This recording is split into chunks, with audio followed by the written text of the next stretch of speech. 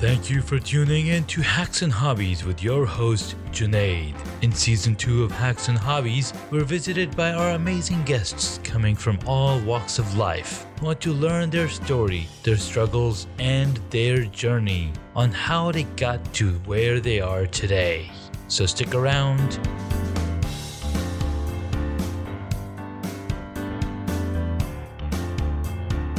In this episode, I could speak with Philip Morgan. Now, I've been following Philip's story for over a year now. I've been reading his PMC daily emails, and we had a chat last year. And I was actually introduced to him by my good friend Fouad Kamal, who is also on this episode, who is also on this podcast. We talked about cycling.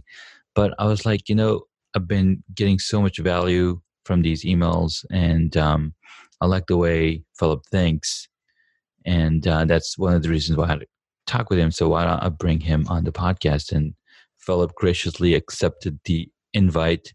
Philip, thank you so much for coming onto the podcast. Junaid, it's great to be here. Good to talk to you today. Fantastic. I love it. So some of the things that Hacks and Hobbies is around is, like I mentioned, in the green room. I picked up that green room term from being interviewed by a good friend David yesterday. And he's like, in the green room, we had this talk. Like, Nice. green room. So in the green room, we talked about, the different struggles that I've been going through, the many different things that I have been involved in, and just getting my feet wet into these things. And that's one of the reasons why I have the podcast, Hacks and Hobbies, because I have a ton of hobbies, and I'm always learning about new things and trying my hand at it. One of the new hobbies that I picked up this year is acting. And I was lucky enough to do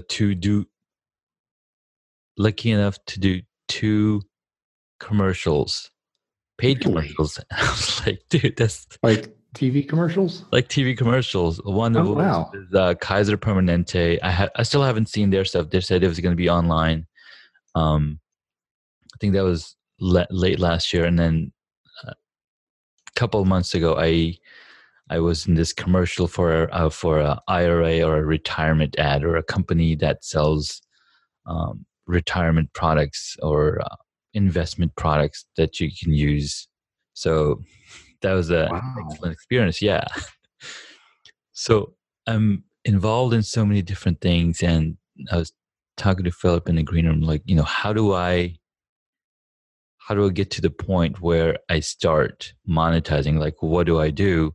And sure, I've had experience as a user experience designer, and that's a place that I'm trying to get back into to help other companies and enhance their user experience. But then it all comes down to, okay, what am I really passionate about? What do I want to do for the next 10, 15, 20 years of my life, even if I have that? Yeah. And Philip had some good points. Just figure out what works and what's going to get you paid tomorrow, or what's going to get you paid in the next couple of weeks. And it all comes down to, okay, just focusing, sitting down, and spending that hard work time to put the things together. And we have talked about these things on the podcast with other entrepreneurs, and they said almost the same thing. And it comes down to how you manage your time. So one of the things that I like to ask my guests is, tell us a version of your journey that no one's ever heard before, because there's a story that you tell your people, or tell your audience, and tell your followers, this is my story, this is how it came up. And then over time it becomes smaller and smaller and smaller. So what's that journey for you, Philip?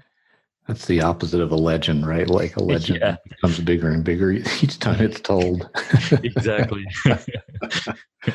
So what a shame that we go the other way when we be trying to create a legend. Yeah. I was thinking about your question as you were saying it, and going, wow, I'm not trying to psych myself out here, but I email an email list I've been doing this for 3 years, since mid-January 2016. Mm-hmm. So 3.5 years. Yeah. I recently changed how I was doing the list, but for most of those 3 years, it was, 5 days a week. I was trying to write something worth reading. Mm. And that kind of puts me at a disadvantage when it comes to telling a story no one's heard, because telling parts of my own story through that email list, not every time, that would get monotonous, but I've been doing that for a long time. Yeah. I think I've mentioned at some point that I was so bad at self-employment that my wife and I were selling like pieces of furniture to make mortgage. This was early on in my self-employment career, which began in 2008 when I got laid off. A lot of other people at the same company got laid off because the company was not doing very well. So, that to me is such a vivid picture of incompetence and desperation mixed together. And I stuck with it.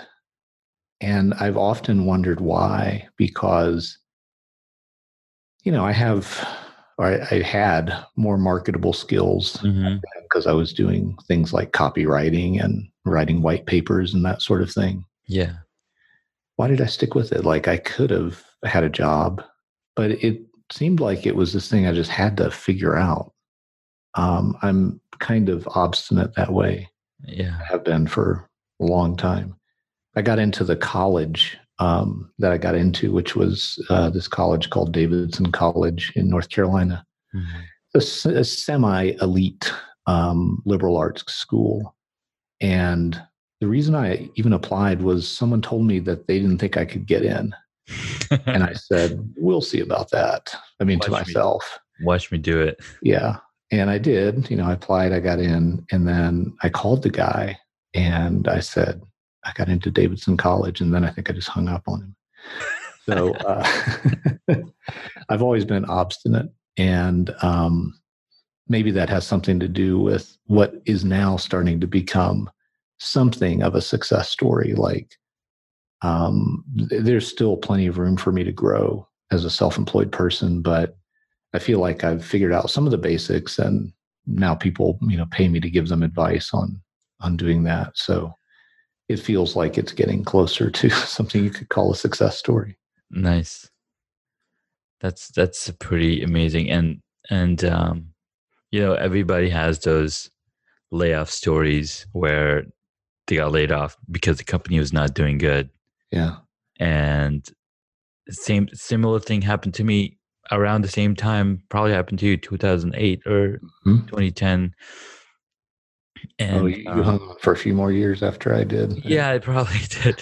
You must have had a more valuable skill. Well, it was multiple. Like, it's funny. Like, most companies I've lasted back then, it was like 2 years or so, 2.5 years. Yeah. And this specific one, I simply got laid off because I was in touch with a previous CEO, and back then we would print our, driving directions onto the printer, and I had printed it to the, main network printer. And the current CEO saw the directions. He's like, I know who works over there.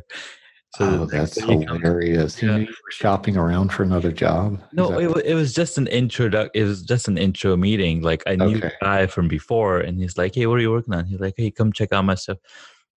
So he's like, the next day he comes to me. He's like, hey, I saw that you went and saw the previous CEO. It's like, yeah, I met him. He's just joined around. He's like, well, you can't work here anymore. Oh man! I was like, what? And I was like, okay, sure, if that's what you want.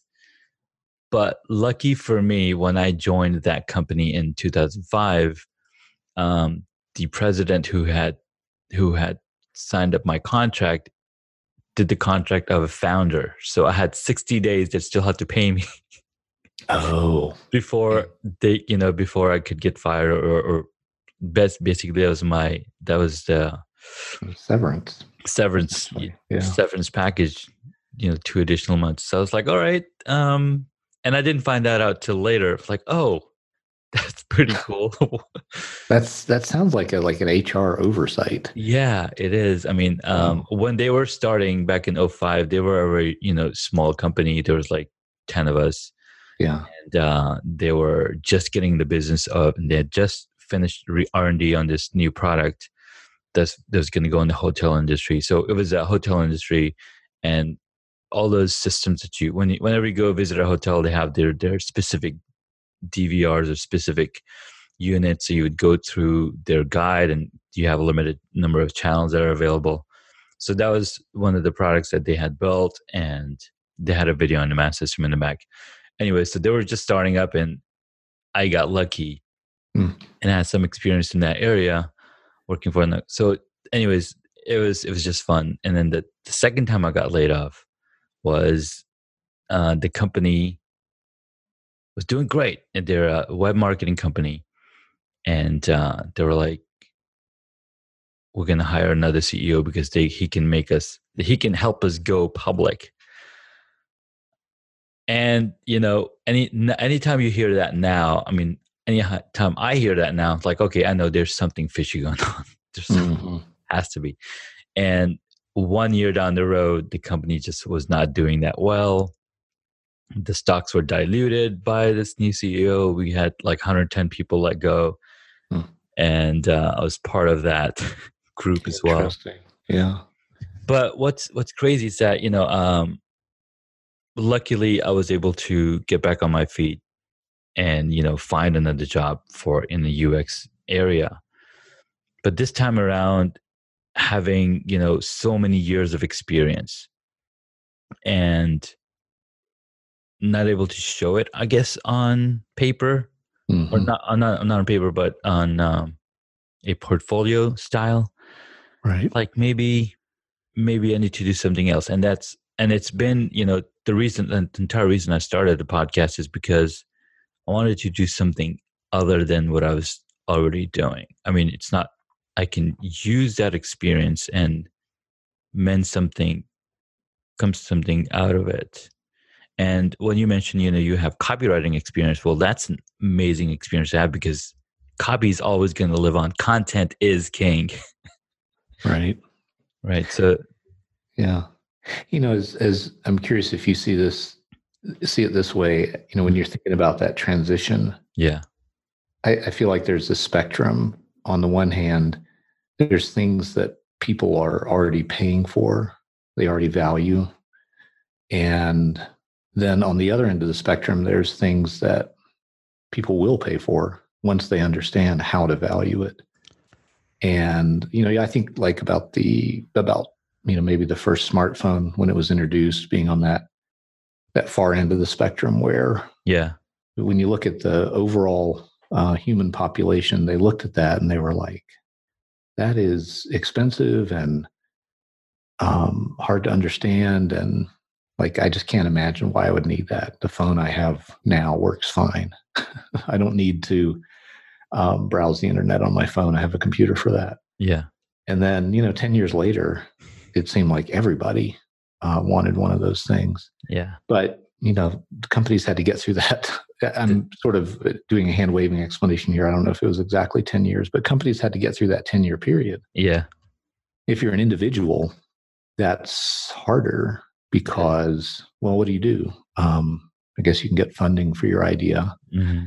But if you're more like operating on the self-employed service provider and you have this entrepreneurial idea, how do you cross? I mean, Jeffrey Moore would say, how do you cross that chasm? How do you get from the people who get it now, which is a tiny minority, to this broader acceptance of the thing? Yeah. So it's easier just to start with the thing that people already understand and value, which in your case might be the UX skills, right? Yeah. But it sounds like you're also you've got at least one eye, maybe 1.5 eyeballs on that far end of the spectrum. And you're like, well, what of these other interests could I nurture into something that produces good revenue? Yeah. And that's really interesting. And one thing that I find myself into is I'm always looking at what's happening this week rather than what should happen in the next 2 years. Like, I am not a far sight thinker. It's just Hmm. like, what am I going to do next month, or what am I going to do next week? Unfortunately, I have that um, trouble of looking too far ahead, but I love ideas. I mean, I live on ideas. I'm always consuming ideas and what they can do for the future. So it's kind of like a double-edged sword, because what's funny is my wife is telling me, so she's a far thinker, Hmm. and she was having a conversation with her coworker, and her coworker was like, I wonder if the airline will let me take my carry-on on board if it's 1 inch shorter on the long side and 1 inch wider on the wide side. Would it still go? And she's like, "Oh, are you going on a vacation?" And he's like, "Yeah, I'm going on a vacation in August." And he's visiting the website for the airline to try to figure that thing out now, Yeah. back in June. And I was like, that's pretty far out thinking. And she's like, it freaked her out a little bit. And then she's like, now I understand why people freak out when she's thinking like 2 months ahead of time. I had a funny, very similar realization. I was in the shower the maybe 2, 3 mornings ago, Mhm. and I sort of saw in a visual format like a heat map. Like if you took a timeline and then did a heat map of where my attention is, Yeah. it's this split thing. So there would be like a big red sort of heat spot on the heat map over today and tomorrow, right? Yeah. Very short term, very immediate. And then the only other big red spot on the heat map would be 5 to 10 years out. Mm. So I immediately realized why I don't take enough vacation. It's because no one plans, I mean, not no one, but Yeah. most vacations are not planned 5 to 10 years out. Mm-hmm. That's just too far out to Yeah. like really plan a vacation. You Yeah. might aspire to, Yeah. a mountain, or you might have like a sort of vision of the future, but you're not actually planning. You're not Yeah. saying, okay, on this date, I'm going to leave, and on this date, I'm going to do this. And so there's this weird gap between, like 3 days out from today Yeah. and 5 years out from today, where I just don't think much about that time period. What's going to happen in the And middle? I would really love for other people to do a heat map like that so I can understand basically how weird am I? It's not a question of am I weird? It's just a Mhm. question of like, how weird am How I? weird. Yeah. That's, So it that's, sounds like your heat map is, is very similar. yeah, yeah. That's a really, that's a really, that's a really great way to think about it. It's like, and I think it comes to, it all comes down to what we do as creators, right? You Mhm. write copy, I design stuff, and most, like, the need for these things is very immediate. Somebody needs a copy tomorrow. Somebody needs this design tomorrow or next week. So that's the span of how far we can think about. My wife's job, like, she is a project manager. Mm. She has to project these projects and Yeah. figure out when they're going to launch, and then she's doing a lot of planning with all the people and the developers and whatnot. So they have to work on something called like a Gantt chart style. Okay, Yeah. this planning stage, this is the initiation, this is the execution, this is when it's gonna deploy. So they have to already think in those terms. And what's interesting that I've realized is I've seen a lot more women. I've experienced a lot more women in the role of project planning and project management than men. I'm sure there's a lot of men in that role, and I've worked with very few of them. But a lot of times I've seen that, and it maybe comes inherent with their ability to multitask. That could be. Could be. Yeah. I try to be careful about generalizations No, there. absolutely. Yeah, the project manager just cannot afford to have that kind of gap Mm-hmm. in how they think about the future. They can't say, well, we're going to focus on the next week and then 5 years from now, because that gap in the middle is critical when you're planning a project. And Yeah. maybe I'm not a very effective project manager of my own life. Yeah, I'm in the same boat. I would be willing to admit that if that's true. Or, I just would love to see people who have had some success as an entrepreneur do that heat map, and then people who've had some success maybe working in like a more traditional corporate environment. Yeah. And just like, are there systematic differences or is it just random? I would love to be able to see that. Well, here's what we can do to get that heat map going. Maybe have a form of some sort where people can fill in what they think. So then we can form our own heat map for people. Like, hey, figure out your next 10-year heat map. What are you thinking about today? What are you thinking about tomorrow, next week, 1 month? And then I think it'll kind of push us in the direction of trying to think in those terms versus and I'm sure you have a list of people that fall into many of these categories, and they can actually fill out that form and give you that information that you might be looking for. One of the interesting things I've done recently is a small scale study of how self-employed software developers think about investing in their career, or not just think about it, but how do they actually do that? Yeah. And I recruited a small sample from LinkedIn and recruited a somewhat larger, but still small sample from my email list. And it has been very interesting. I'm not done with this study yet, but it's been very interesting to compare the two. And there are real differences. So I could probably do the same thing again, but with a different question, which is, that brings up some real interesting survey design issues. But the main question is like, where is your attention focused when you're thinking about the future? Yeah. So that's a good idea. I'm likely to do something about that. Cool. Awesome. I would love to see those results, and I'm sure you can publish that as a paper, a white paper or something, like, hey, this is where people's attention span fall based on their job title or something. I don't know. Yeah. Trying to correlate it with some other factor would make it even additionally interesting. And then also, this is the kind of thing I could go broader with. Yeah. Because I could survey a lot of different sample groups. And so a tool like Google Surveys, not Google Forms, but their paid survey tool. Oh, okay.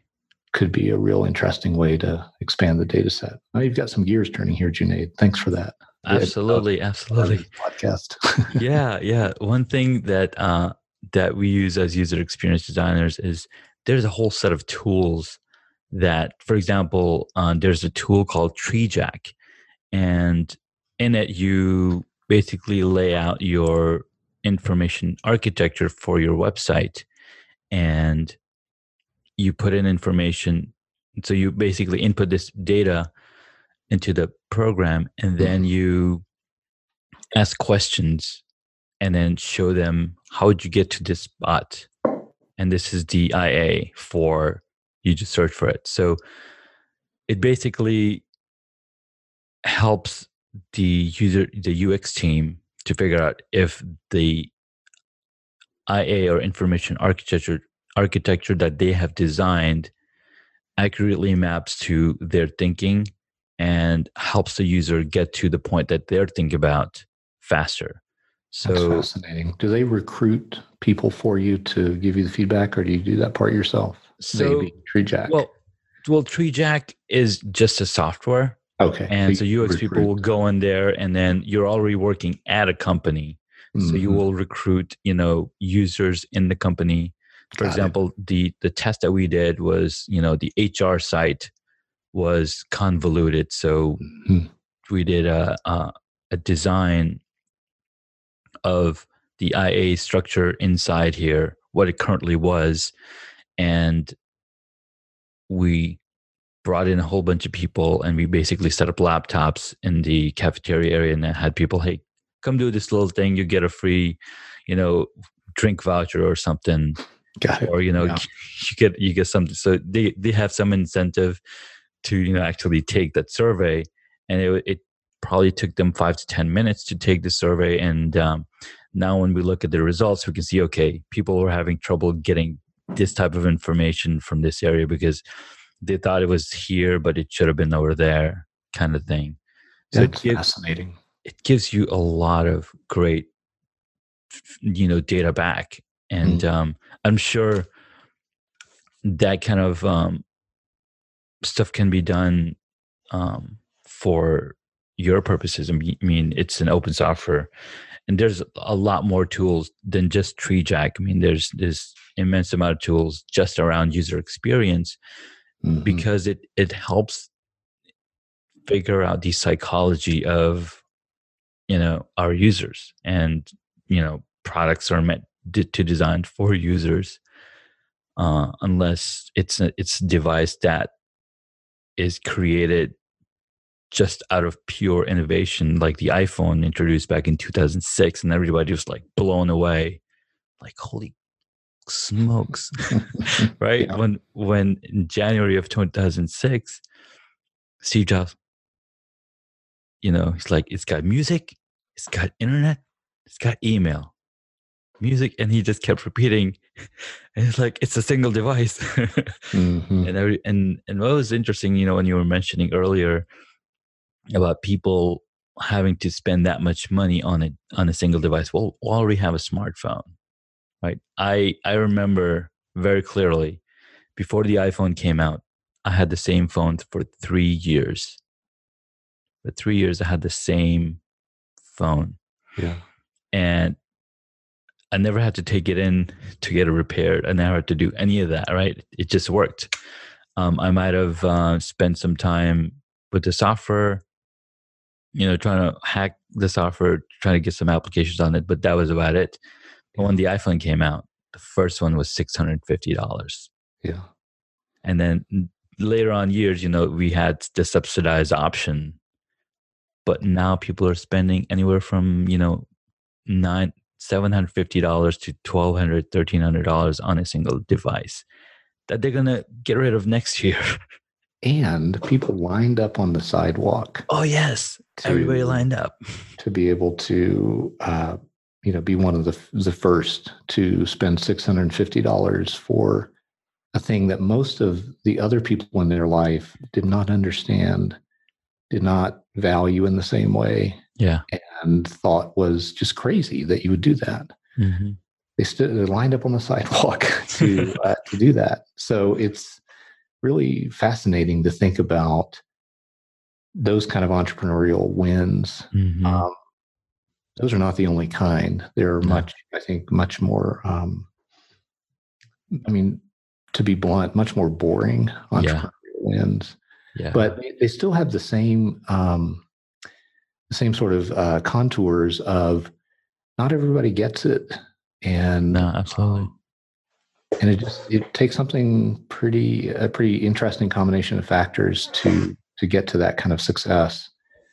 But it's, again, there's things people are buying today that they value today. And, if you were someone who just happened to get like a data science degree, it's interesting to me because now, I mean, like right now, that's a Mhm. red hot skill or expertise or whatever. Yeah. But you would have possibly made the decision to get that PhD Mhm. before it was red hot. Yeah. And so, the lead time that you would need to acquire that skill is so significant that there's just no way you could have known that it Yeah. was going to be a desirable skill. So it's really interesting to look at those cases, and you kind of have to, I think, say that was more luck than anything else. Yeah. A data scientist now who's doing some work that's highly valued, I'm not sure they could attribute their financial success to foresight or good planning or, Yeah. insight or what have you. Yeah. What do you think about that? Well, one interesting thing that is a really amazing point, because it does take time, right? It'll take you 3 to 4 years to get that degree. And in 3 to 4 years, something might change completely, the need for it. And having data science degree now, like, that would have meant that you thought about it hard enough, and that's exactly what you're passionate about to doing it. And a lot of the times you will follow the trends. Okay, oh, attorney's making a lot of money. Let me go and be an attorney. Well, you've taken yourself out of the pool for 2 years, right? Right. So yeah, there's going to be demand for it now, but maybe 2 years down the road, it might be a little different. And I've seen a lot of people that, they went for what they thought was going to be great, and then they come out all graduated, but there's no jobs. And there's a lot of people with bachelors that couldn't find a job. So they were like, oh, let me go get a master's, taking yourself out of the equation again. And then after you got your master's, well, I still can't find a job in the area that I thought it was going to be awesome. So some of the things that can help people is to be subscribed to knowledge that people share. Like, for example, Foresight tells you, okay, what are going to be the hot jobs in the next 10 years? Well, that puts you on a path of, either a better thought, because now you know what's going to be hot in the next 10 years or the next 5 years. And so you have to see the trend of where technology is going, because there's so much automation now, and data science is helping with that automation. There's machine learning, super hot. AI is dependent on machine learning. And so all of these things, it all comes down to, okay, where's technology going? Because 10 years from now, I couldn't do all of this stuff on my phone that I can do now. And that's also helping, because I just read an article today that iOS 13 can now correct your eye positioning when you're doing FaceTime call. Because a lot of time when you're doing a FaceTime call, you're looking at the screen and not the camera. So your eyes, and a lot of people, when they're taking selfies, right, they're looking at the screen. Yeah. And you can tell from those selfie photos that they're looking at the screen and not the camera. And I have to make that judgment whenever I'm taking a selfie. But with iOS 13, they're already fixing that with augmented reality. They're shifting where your eyes are supposedly looking at, from down to up, where the camera is supposed to be. I know. To me, I installed on my iPad Pro, which is actually my primary work device. Like, I do 90% of what I do on an iPad Pro. Mm-hmm. And I installed the iOS 13 public beta. Yeah. And then a few hours later, reverted back to iOS 12. Mm-hmm. For me, the most useful thing was the ability to use a mouse like that. Oh, yeah. I'm super excited about that. That's a pretty good one. Until it's officially released, and it'll still be beta quality software, but hopefully not as bad as what I loaded on my device. I totally agree. So, but this, let me jump in. Yeah, absolutely. This feature you were talking about is perhaps one of the most fascinating features, because, there's so many little interesting aspects to it. I spend a lot of time on video calls with my clients. What I do these days is not copywriting. It looks a lot more like advisory services. And so I'm on the iPad. It's most convenient for me if that's in landscape orientation, which puts the camera on the left side of on the left edge. I had thought, this issue is always on my mind, because the perception of me not making eye contact with someone I'm trying to help and connect with Yeah. I wonder, how is that jarring for them? Do they just sort of mentally compensate for the lack of eye contact because they know, Yeah. well, we're on a computer, and Probably. if you look at the camera, you're not really seeing the other person's face? Yeah. Or is it disruptive? I thought the solution to all of this would be that they would find some way to embed the camera basically in the middle of the screen, Yeah. like somehow behind the screen. Mm-hmm. And I thought that would solve the eye contact problem. Didn't think at all about some them using their augmented reality Mm-hmm. capacity to solve it. Yeah. And it's fascinating. I don't know if it's going to work. Well, I'm usually on Zoom, not FaceTime. Yeah. And the camera is not above where I'm making eye contact. It's to the left of. Yeah. I don't know if it'll work in that situation, but it's just a fascinating thing. And then you realize, wait, this person is no longer looking at a relatively unprocessed video feed of me. There's now this layer of processing. What else could that do? Mm-hmm. Will there someday be a video chat application that kind of is like the HR person in that movie Elysium, where it's just like this robot, and it's completely divorced from any reality? Yeah. I don't know. Just it kind of gets your mind spinning with all these possibilities of what might be. It's really a fascinating feature. Yeah. But dark mode doesn't have that kind of fascinating future possibility built into it. It doesn't. It's a nice feature. No, absolutely. So that's funny, because what's interesting is, sure, they did not talk about this attention correction in FaceTime on the keynote, because a lot of people are not going to buy the device just for that reason. And right. They're like, oh, dark mode is going to increase your battery life. Well, that's the feature we're going to talk about. Really? I didn't watch the keynote, so I didn't watch it either. I just went through the. Yeah, but you paid more attention to it than me. A little more attention. Yeah. I was pretty upset that I didn't get to watch the live one this time around, because I watch it religiously every year or whenever they have a keynote. Mm-hmm. So the interesting point you mentioned about having to look directly in the camera when you're doing your Zoom calls. Yeah. And what I've done, I use the desktop to Zoom calls, and whenever I'm doing the video, I have the camera, because I can move the camera around. It's a portable one.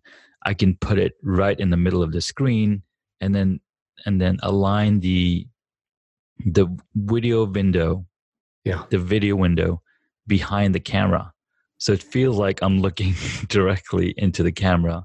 I've done that too. And I've got a little tabletop. Yeah. It's not a tripod. It's like a light stand, but same idea. Yeah. Put the camera on that, and then positioned it so that it's, and now the camera's like blocking that person's it is part of their video. Yeah. But I've done that. Mm-hmm. I have, I thought about creating some sort of like periscope type device that would kind of in the place where you want to be looking in order to have the appearance of solid eye contact, but then the camera is actually located elsewhere. Yeah. I mean, I've spent an inordinate amount of time on this issue that I think most people are like, why do you care? Yeah. But it's because I'm trying to make the most of the way I've chosen to work, which is remote. Yeah. No, that's really interesting. And then there goes Apple, and they fix it for me. They fix it for you. No, it all comes down to, okay, if it's attention correction in FaceTime, they'll have to have an AI. I'm sure they're going to have an AR kit or an AI kit available, so then Zoom can tap into it. Because I think on Zoom you can already do a virtual background if you're using any of the devices. So that's pretty cool. Yeah, things you think about, right? Zoom seems to be doing a lot of things right these days, so I expect they won't be far behind with some similar feature. Yeah.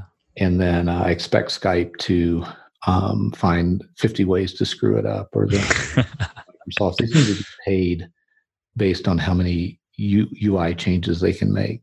in a given time period. That seems to be how they're compensated. That's really they're not looking too far ahead of what they would be. Yeah, right. Because if they had looked too far ahead, they probably would never have gotten into the mobile device space.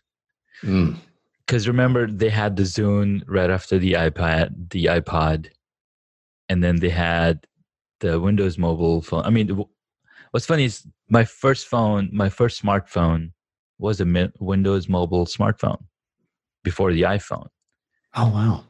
Yeah, it was running Windows. That's the one you were trying to hack and get. Yeah. And so that was really interesting. I mean, Microsoft had done it right. They just didn't think too far ahead.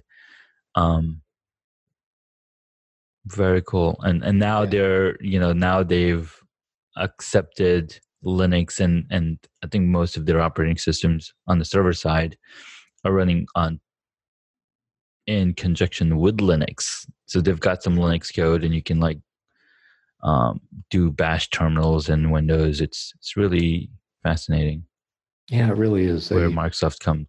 They have embraced a really significant level of change and then, avoided most of the opportunities to screw that up, which is impressive, actually. That is very true. I mean, and the one good thing they've got going on that they, started back in 2000 was the Xbox.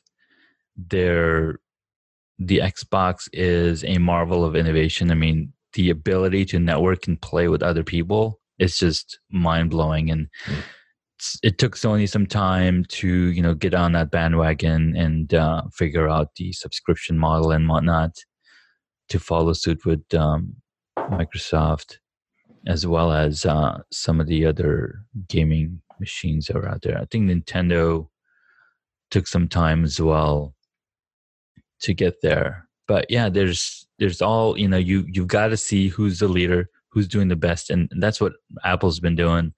They're like, we see how all of these MP3 players are working. There's a big piece missing. How are you managing this software? How are you managing all of your music collection? Right. So that was an innovation in itself, iTunes. And I think iTunes is going away with the next version of Mac because they're breaking out podcasts and music apps separately. Yeah. It's interesting how this conversation just turned into an Apple conversation. That was not where I thought we would go. No, it's mainly because it's something that like you and I both follow, religiously in one effort or another. But when you mentioned, people who stand in lines, and I remember trying to get home from work, it took me like an hour, and then going and standing in line to get that first iPhone. So, you were one of the early adopters, it sounds like. That's right. I am one of the first early adopters, and then the next version, I got one for my wife as well. I was like, all right, one for you, one for me. And I think at least for 5, 6 years or 7 years even, I've stood in line to get that first iPhone, when it first was available in stores. And not at the Apple store. I would always go to the AT&T store because I knew the lines would be shorter and just get there early enough to not wait in the super long lines. And then I was super happy when they started doing the pre-orders and just mailing it to you at your home. I was like, all right, I don't have to go stand in line anymore. I've got kids.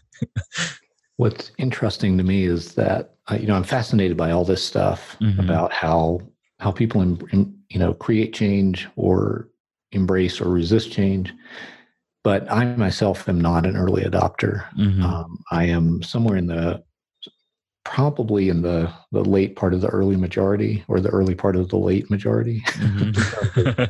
Roger's adoption curve. And so that means I'm weirdly risk seeking in some areas of my life and then weirdly risk avoiding in other areas. Yeah. So I mean, probably installing the iOS 13 public beta is a good example of that. Yeah. Yeah. Like I wanted to see if it was usable, because if it was usable, I wanted to use it because it had, Yeah. these few features that I just really highly desired. Yeah. But I'm not going to take 6 hours out of my day to No. stand in line for some new thing that Yeah. if I wait 3 months, I can just have it show up in the mail. I'm not going Exactly. to do that. So Yeah. I'm this, I think, somewhat unusual combination of attributes. Like Mhm. in some areas, I'm just like, let's go, let's do something really crazy that may not work out. And in other Yeah. areas, I'm like, I want every guarantee that it's going to work out. Hmm.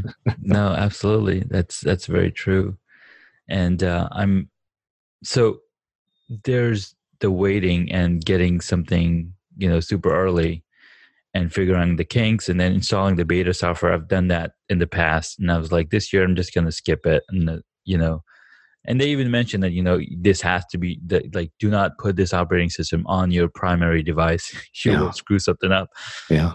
And it's happened to me like, oh, I can't launch any of the apps that I was using last week Yeah.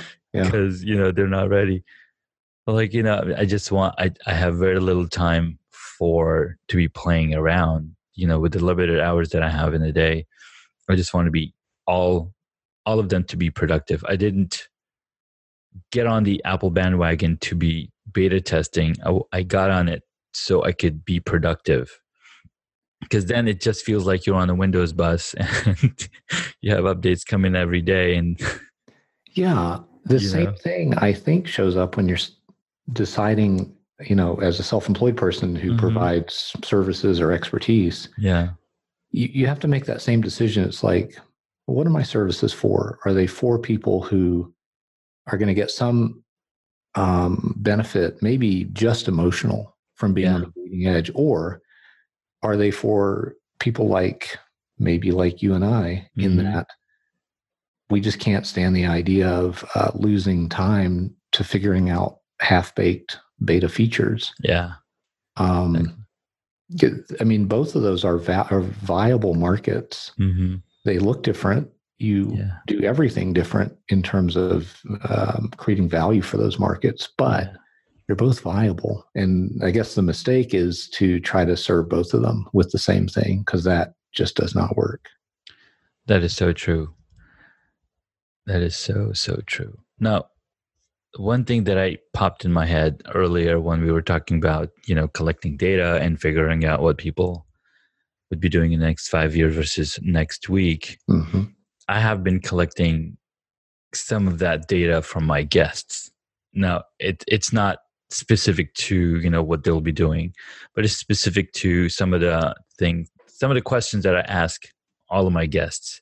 And I was thinking, what if I put that in the chart and put all the people that like certain type of movies in one area versus certain type of, you know, things in another area, and then see, oh, you guys will really like to talk because you both like this movie or this Hmm. superhero or stuff like that. That is the kind of thing you can do when you start building your own data set. And there's just so many ways you can do that. Yeah. A Yeah. very simple 3-question survey. It Mm-hmm. could be, a very in-depth 2-hour conversation that Yeah. you have repeatedly, where the structure of the conversation is similar enough that, Mm-hmm. look for patterns. So Yeah. yeah, I mean, that's what you're doing with this Yeah. That's what podcast, I'm is doing building essentially data with set. this podcast. Yeah. Yeah. One question is, I have that that pushes, or is that I keep thinking about is, what is some of the motivation for things that you do or things that people do? So how about yourself? Well, the motivation is, it's a mixture of things. Like Yeah. I do want to have, um, an interesting career. I want to Hmm. do work that I find interesting. Yeah. I think, I sort of burned some ships when I landed on the shores of self-employment, and I wasn't super good at it to start out with, but um, I realized there was this potential for it to be interesting in a way that I never found working for somebody else interesting in that same way.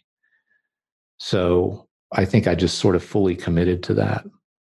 So for me, sometimes that's, in the motivation of what drives me, that creates this trade-off between like immediate success, like we were talking about earlier. Yeah. If you want immediate success, there are ways to do that. But I do think also about the trade-offs that are inherent in that, because usually you're doing something that's kind of been figured out a little bit. Yeah. And what I want to do is contribute new knowledge or new ways of seeing things to what exists already. So that necessarily involves figuring out a different challenge. How do you keep money coming in to whatever degree you're looking for? And Yeah. I've realized that what I'm looking for is above average in terms of business revenue. Yeah. So then you're like, okay, well, I just have to accept that that's what I want. I'm not going to voluntarily put myself on an austerity program. So I got to figure out how can I stay interested, be breaking new ground, and also meeting financial goals, because you can break new ground on your own. Yeah. Without the discipline of doing something the market will pay for. And that I think might be easier than the other, which is break new ground in a way that the market will pay for. That seems to add an extra layer of challenge. Mm-hmm. So, that seems to be part of what motivates me, is figuring out that challenge. And it is something I think you can get the idea that other people have figured it out very quickly. Yeah. Because of that 10-year overnight success thing, and because of how the media and the press like to portray those stories. Mm-hmm.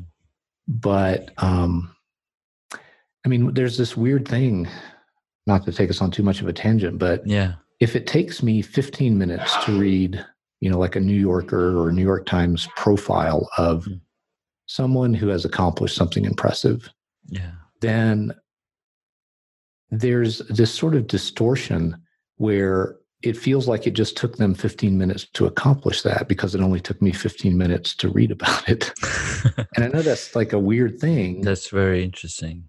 But I think it's a real effect. And so it's hard for me to feel the weight, the emotional weight of the fact that that was a 10-year journey for them. Yeah. And I think all of us are subject to that effect. And I don't know if it's a known thing. I don't know if it just exists in my head. I don't know if it has a name. But there's this distortion where you read the success story and you're like, now you start judging yourself in an unfair way. Yeah. Like, why am I not further along, even though I'm 3 years into this and not 10 or 15 or whatever? Yeah. And so it can become discouraging to compare yourself. It's a little bit of that comparing your insides to someone else's outsides thing. Yeah. So, all that is a part of this thing of like saying, well, there's lots of buckets out there I could fit myself into. Yeah. That's not what I want. I want to make my own bucket and to own that bucket. And there's a lot of things you have to figure out along the way as you're doing that. That's an excellent point. I mean, and that's exactly where I'm at. That's exactly where I have been in the past few months. And I figured this out last year. I was like, I don't want to be working for anybody anymore. I want to be my own. I want to do my own thing. I have all this knowledge. I have all this experience that I can put into use and build something. And what validates you and I trying to do that is that there's hundreds of other people that are already doing it.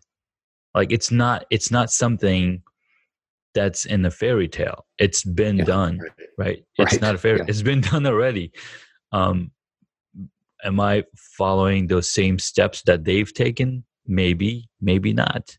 And one thing that opened up my mind a lot more was, reading Gary Vaynerchuk's book, Crushing It. And there's so many stories in there And like you said, you read a 15 minutes, your story in 15 minutes, and you discover their 10-year, Right. struggle, and you're like, whoa, Yeah. they did that in 10 years. Why can't I do it in 2 or 1? Right. Exactly. It's pretty crazy how that happens. Yeah. Yeah. I am just really fascinated by this idea that for some subset of the human population, Yeah. just fitting into somebody else's bucket is not enough. Sometimes I'm envious Mm-hmm. of the sort of personality that is fine with that, Yeah. because it does seem easier sometimes, but what can you do? We're wired the way we're wired. Well, exactly. Well, that was some great stuff, man. I loved it. I do have some questions that I asked my guests towards the end of the interview I feel and ready. chat. Let's do Sorry. it. I feel Awesome. ready. Let's do it. Awesome. So, what is one hobby that you wish you got into? Well, I have an answer and I'm doing something about my answer. So, Woohoo. mountain biking is Nice. the answer. Love My it. wife and I have just moved to Taos, New Mexico, which is Mm-hmm. in the mountains, about 7,000 feet elevation. Mm-hmm. We're still adjusting to the Yeah. altitude. But there's a lot of really cool mountain biking here. Mm-hmm. It's maybe not on the level that some of the spots we're at the southern end of the Rockies. So it's probably comparable to Colorado for folks who Mm-hmm. don't know. Yeah. Different than like southern Utah, which is also like a sort of intense mountain biking experience. Some really intense stuff there. So we've ordered some bikes, and we're gonna try it. When I lived in Portland, Oregon, I biked everywhere. I had Nice. had a couple bikes, and Mm-hmm. so I biked a lot more then. And then we moved to some places that were not biking friendly and got rid of the bikes. Yeah. But I've never done mountain biking per se. I've had a mountain bike that I've ridden on the road. Sure. So I'm looking forward to, a little rougher, wilder experience. Nice. That's going to be so much fun. The mountain biking experience I've had back in Colorado is we went to Vail. Mm-hmm. They take us up to the top, and we just downhill bike. It's much more fun than actually climbing that 10,000 feet. Yeah. So yeah, it's gonna be fun. My brother-in-law has been a mountain biker for many years, and it's a lot of awesome experience. Actually, yesterday he tried going biking, and it was so humid. He's like, I bonked. I couldn't continue. It was just too much. He's like, I finished 2 water bottles, ate all these dates, and I just couldn't. He came it's back the opposite problem here. Opposite problem. In the summer, hot and so dry. Very low humidity, which is also pretty taxing on your system. Yeah, it is. Cool. Awesome hobby, man. I love it. What is your favorite movie or TV show? And if you don't have a favorite TV or movie show, how about a book? It's been a while, but My Dinner with Andre is one of my favorite movies ever. It's weird. It's almost like the 2 actors. I mean, there's some other sort of supporting actors, but it's really just Wallace Shawn and this other guy, Andre something. I don't remember his last name. Mm-hmm. Having dinner and having a conversation. That's basically the movie. So, wow. In terms of plot, there's not much there, but it's just exploring all these things that have some overlap with my life, like these sort of weird expressions of spirituality or art and the ideas of art, but really also making fun of each of those things. Yeah. It's not the kind of movie that would get any budget today at all. I think I just don't think you could make this movie today, but I just think it's wonderful. Nice. TV show. There's this series that I think is on Amazon Prime called Patriot. That I think I rewatched the whole thing, so I've seen it twice now, which is rare for me. mean, it's rare for me to commit to an entire TV series anyway. Yeah. Even more rare for me to go back and watch it again because I thought it was so good. Nice. It's not for everybody, which you can probably guess from my favorite movie. No, absolutely. But it's about this guy who is suffering PTSD and depression, and doing a very important covert mission for the U.S. government. Just super fascinating stuff. Very cool. Very cool. I will have to check out the movie because I've never heard that before. Mm-hmm. And Patriot sounds pretty interesting. Is it just 2 episodes or? Oh, it's two seasons. 2 seasons. Right. Whatever, 8-10 episodes per season, something like that. Okay. And is it continuing or it looks like it is continuing? I believe they are going to have a third, although I don't think they've announced that officially, but my sense is there'll be a third season. Definitely favorite sci-fi TV show would be The Expanse. Nice. Expanse is good too. Yeah. All right. What movie would you choose if you got to play a character in?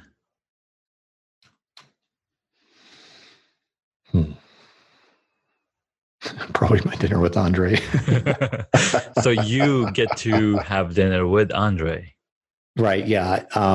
That's the question. Am I Andre or am I Wallace Shawn in that movie? Physical attributes aside, like which set of like life experiences would I want to embody? And that's a tough one. I'm not sure I could choose. Well, that's the question. What character would you play? Okay, well, I don't get a free pass. Then I mean, I have a 50% chance of making a choice I regret. It's true. So I guess I choose Andre Gregory, I think is the character's name. Yeah. Awesome. All right. A couple more questions. Who is your favorite superhero if you're into that kind of things? This is one of the things in your prep that I really spent some time thinking about. Yeah. And I think it would be Max from the Mad Max movies, particularly Fury Road, because he's a survivor. He's kind of quiet, doesn't call any attention to himself if he can help it. Mm-hmm. And there's something about that kind of resonates for me. And maybe folks don't think of him as a superhero. Like that's something I was thinking about. I'm like, I just don't connect emotionally with these characters who have like superhuman powers, but I do with Max Rockatowski or whatever his last name is, because he has this almost superhuman level of endurance and ability to survive. And maybe that is a sort of negative fatalistic view of business, but I do think that's an important quality is I think the folks who are successful towards the middle and end of their careers are successful because they've survived. Yeah. And that's not to take away from whatever else makes them successful, but I think that survival piece is just critical. Mm-hmm. They've just had an ability to survive longer than others. They've just outlasted others. Yeah, that's true. Fantastic. All right. Last question. If you were a board game, what would it be?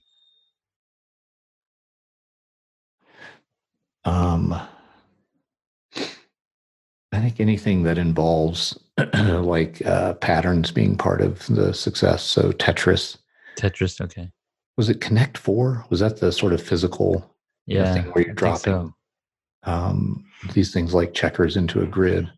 Yeah, I mean, again, those are games. They're not specifically a board game. Oh, that's true. Like Scrabble or Monopoly or Risk or some that road. Well, based on the name, I guess that would be Risk. It's been I may have played that once or twice a long time ago. Yeah. So let's go with Risk since that's a board game. Sorry, awesome. I keep trying to step outside the lines of your questions. No problem. It's all good. It's all good. It's all good.